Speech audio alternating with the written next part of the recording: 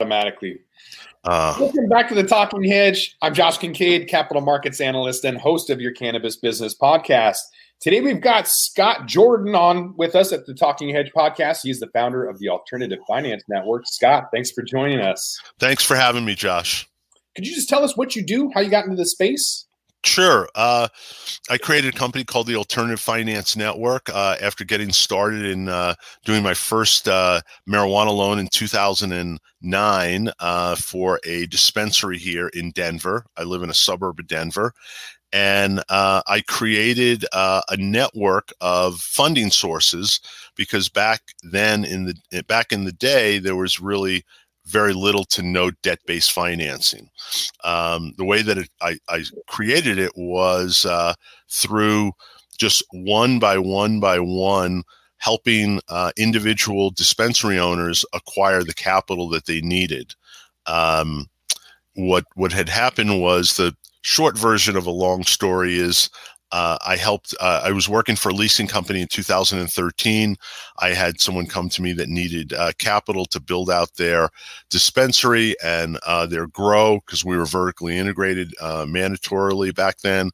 And as a result, he referred me to his neighbor, who referred me to another neighbor, and I was able to put together an initial base of customers.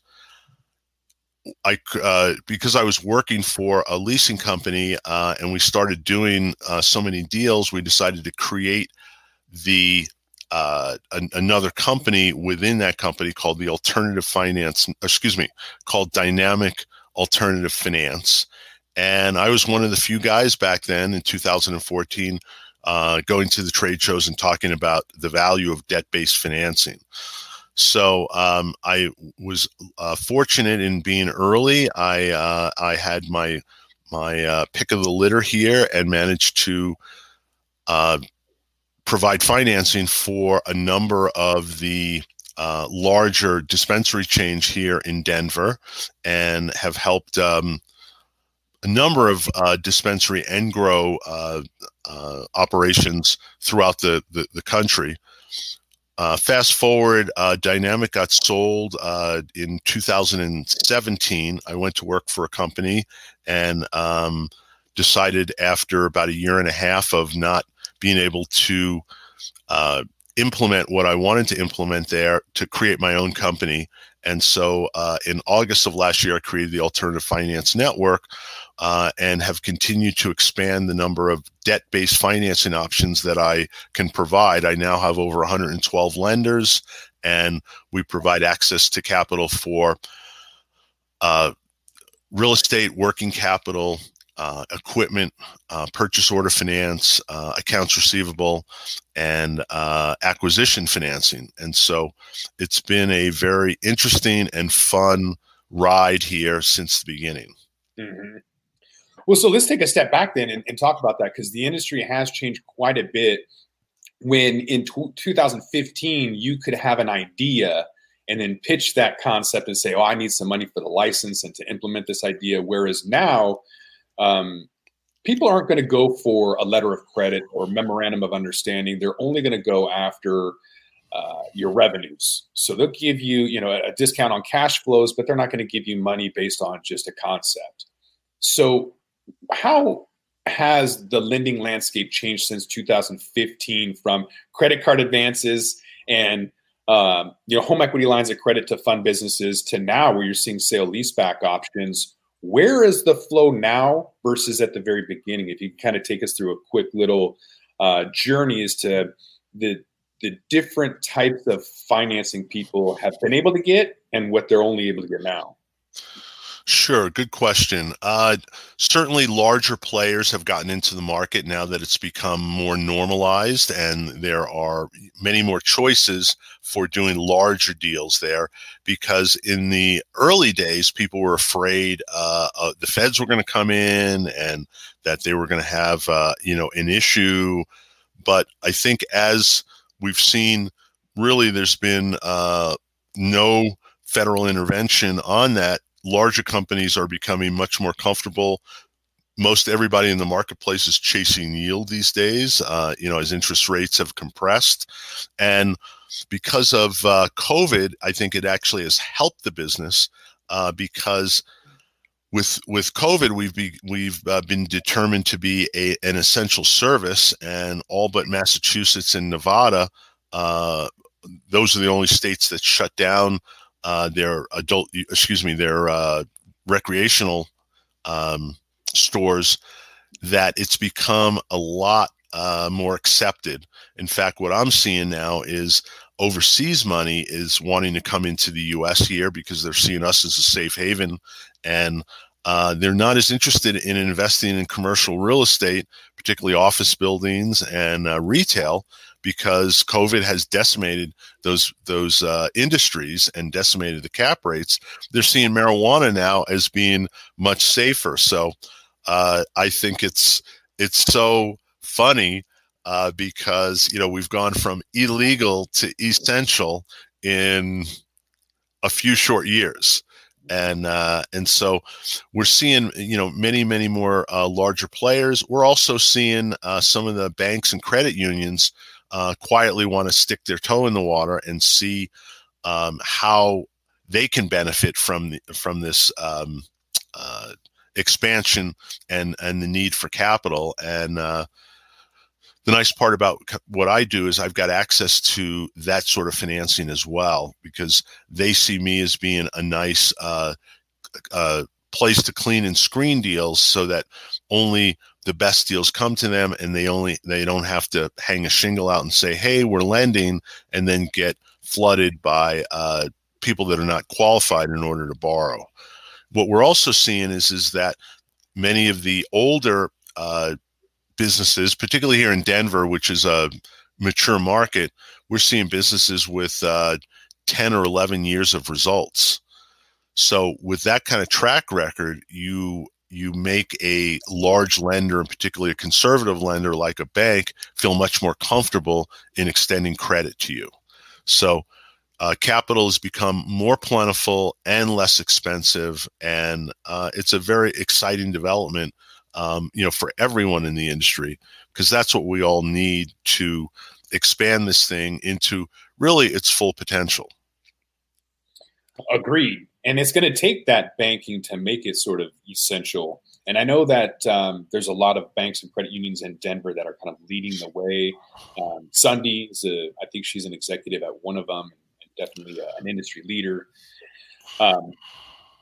So we saw a lot of loans back in the day that have been written off. Aurora has written off $3 billion. A lot of other companies have written off billions at a time. So the old school methodology of going out and getting a convertible note versus other forms of debt financing have kind of shown us that it's normalizing. The industry is starting to attract more sophisticated investors. And I'm wanting to know a little bit about that transition. Are we still seeing multi-state operators coming in and buying up, or are we seeing out-of-state investors? Where's the money flow, and how is it being put? Is it equity? Is it debt? Are we still looking at convertible notes? And who's the one issuing them? So, because I am not licensed, I don't play in the equity markets like that. What I'm seeing just from an observation point is there's much more money coming into the multi-state operators, particularly the ones that are going into the hot states right now and the limited license states. Michigan, Massachusetts, Missouri. I guess we can start calling them the 3Ms. And they're seeing a lot more investment and a lot of interest there, simply because there's so much pent-up demand, and we're seeing very high prices for marijuana, and the wholesale market is really thriving there. We're seeing more people that are also utilizing existing businesses to support just a pure debt payment. And most people would rather maintain all of their equity rather than look at giving up equity in the early stages or having to write a convertible note. And so, for instance, I helped a company called the Green Solution that got bought by Columbia Care. And I remember having a lot of early conversations with them as I helped them grow their customer base and grow their dispensary base here. And I explained to them, look, once you give up equity, you can't get it back. So I know it seems painful to borrow debt that's in the mid to high teens, but trust me, you'll be glad once you went ahead and get a big buyout. And sure enough, last month that transaction closed with Columbia Care, and they were really, really glad that things turned out the way that they had, and they were able to retain their equity. And I think that's the biggest thing for operations that are expanding, is maintain the equity at whatever cost of capital it is, because there will be somebody coming behind you that will be able to offer you much more than you probably think that you're going to get now, and you'll be very glad that you did. We've been saying on the Talking Hedge podcast for a while that stupid money is going to be coming in with incredible valuations because they don't know where else to put the money. So a lot of these cannabis companies are going to see valuations that are in excess of 10x or whatever their revenues are, simply because the companies that want them, whether it's Coca-Cola or otherwise, they're going to pay stupid valuations just to get in the game. And we can kind of see that from Aurora writing off $3 billion. But, excuse me. Oh, man, I just had a brain fart. I'm glad this isn't live. Hold on.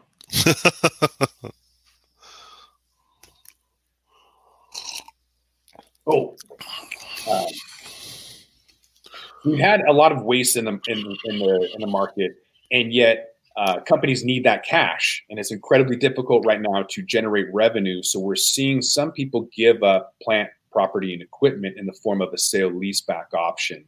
Can you explain what that is, and maybe some other forms of debt financing instead of equity? Sure. What we see the most often is people taking out just straight term loans or equipment leases.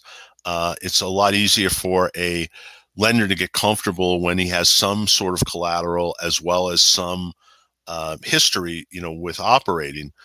Sale leasebacks are used by companies that have acquired assets, whether it be equipment and or real estate, but it's most prevalent to be real estate. And what it is it's like refinancing a house. You own the asset, you go to a lender, you say, look, here's the asset. I'd like to go ahead and sign a long-term lease with you. That lease is usually for 15 years with 5-year options. And then what the lender does is they impose a cap rate. So cap rates are anywhere from 12 or so to 15%. Just to give you a simple example, on $1 million sale, 12% cap rate is going to yield a investor $120,000 a month. Divided by 12 is $10,000 a month in rent, is kind of the simple way to look at it. And they will then own the building. You'll be able to write off the entire rent payment, as opposed to if you own the building free and clear, you don't have that interest write off, or excuse me, you would only be able to had the same brain fart that you had there. All right. Yeah. So with owning a building free and clear and then starting to rent it back, you'd be able to write off the entire payment, as opposed to nothing if you own it free and clear, or if you have a loan on it, just the interest payment. So a lot of times it turns out to be much better way for you, both economically as well as for your accountant at the end of the year, to be able to help you minimize the taxes, which we all know are quite unfair to marijuana business owners here in the U.S. at the time. So you've been getting calls for quite a long time. Yes. For cannabis loans, being in Denver. And so how have those calls changed? People were calling up asking for $5,000 in the beginning, and now they want $5 million. And so how has the dollar amount changed, and the I guess the description or what they want to use? So how's the dollar amount changed, and then how is the and Jesus, I can't even talk. How's the dollar amount changed, as well as what they want to use with the funds? Sure. Well, what I'm finding is much more sophisticated borrowers in the industry now. Early stages was a lot of black market people moving into the legal market.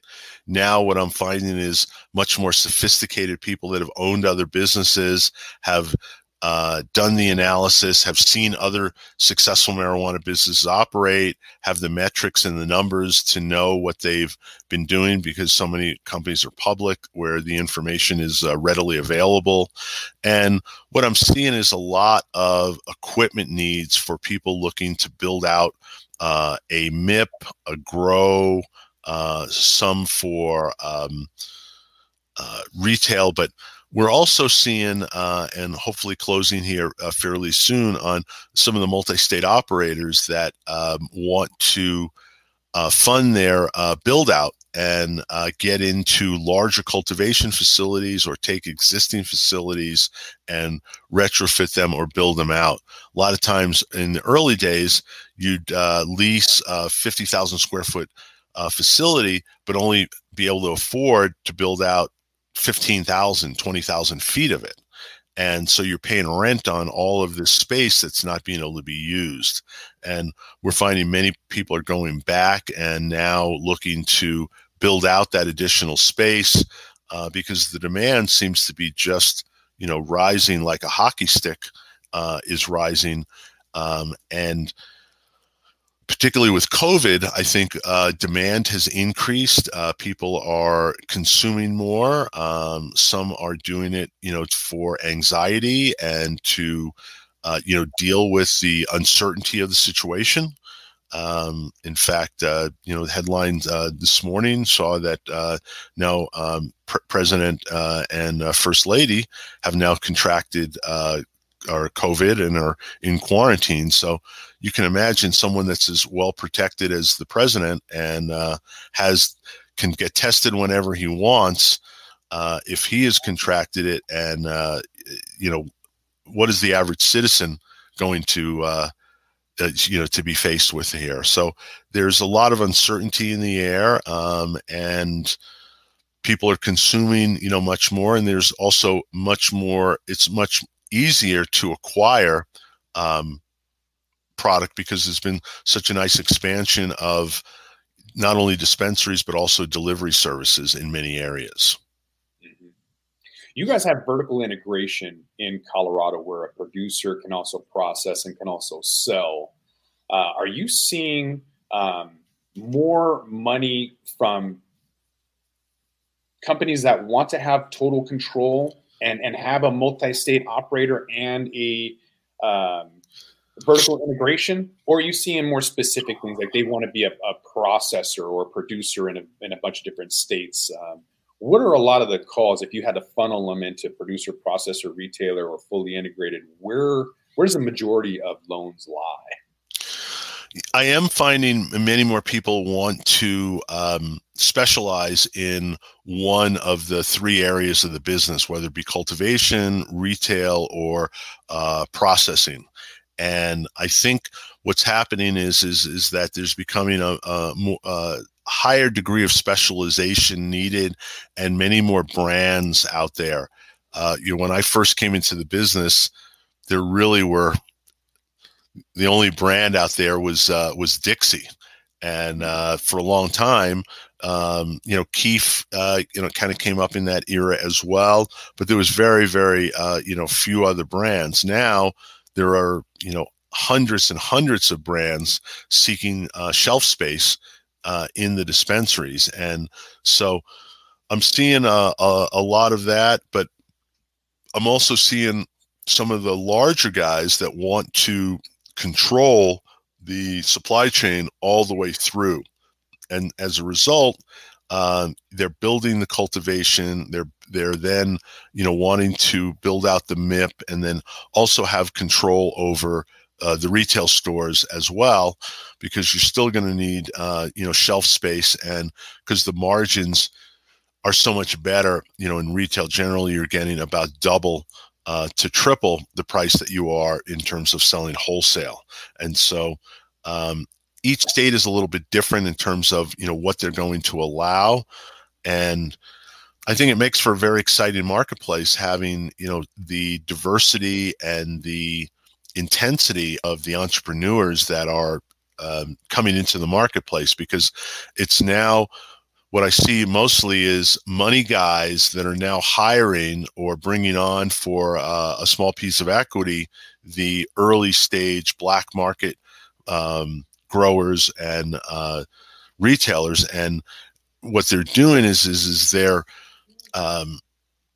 hiring the expertise, because what they're doing is they're seeing the margins in this business are very, very good. And again, because of the pandemic, this has been deemed an essential service. More and more people are getting comfortable with it. We're also seeing more and more of the medical benefits that people are experiencing, and more and more research that's being done in terms of that. And I think that really bodes well for a great 2021 and beyond in this decade for the expansion of cannabis and cannabis sales. So before we wrap this up, I got to keep it short today, but I want to have you back on. What does your crystal ball prediction say for 2021, just based on the 6-7 years experience you've had, and then with this whole pandemic kind of blowing things up? Where are things leading to, and where do you think they're going to go? Wow. Well, I would have never predicted the back-to-back craziness of this, of what has taken place in 2020. I mean, the only thing that I think has not happened is the locusts haven't arrived here. But I would say, I think obviously we're going to see continued expansion of and the adoptance of marijuana. I think certainly states that are not that don't have a marijuana program, I think are going to accept it and adopt it. And I think the adoption is going to be similar to how things have been with gay marriage, where now it's not the, oh my gosh, what's going on here? But we're seeing it as a more, normalized way.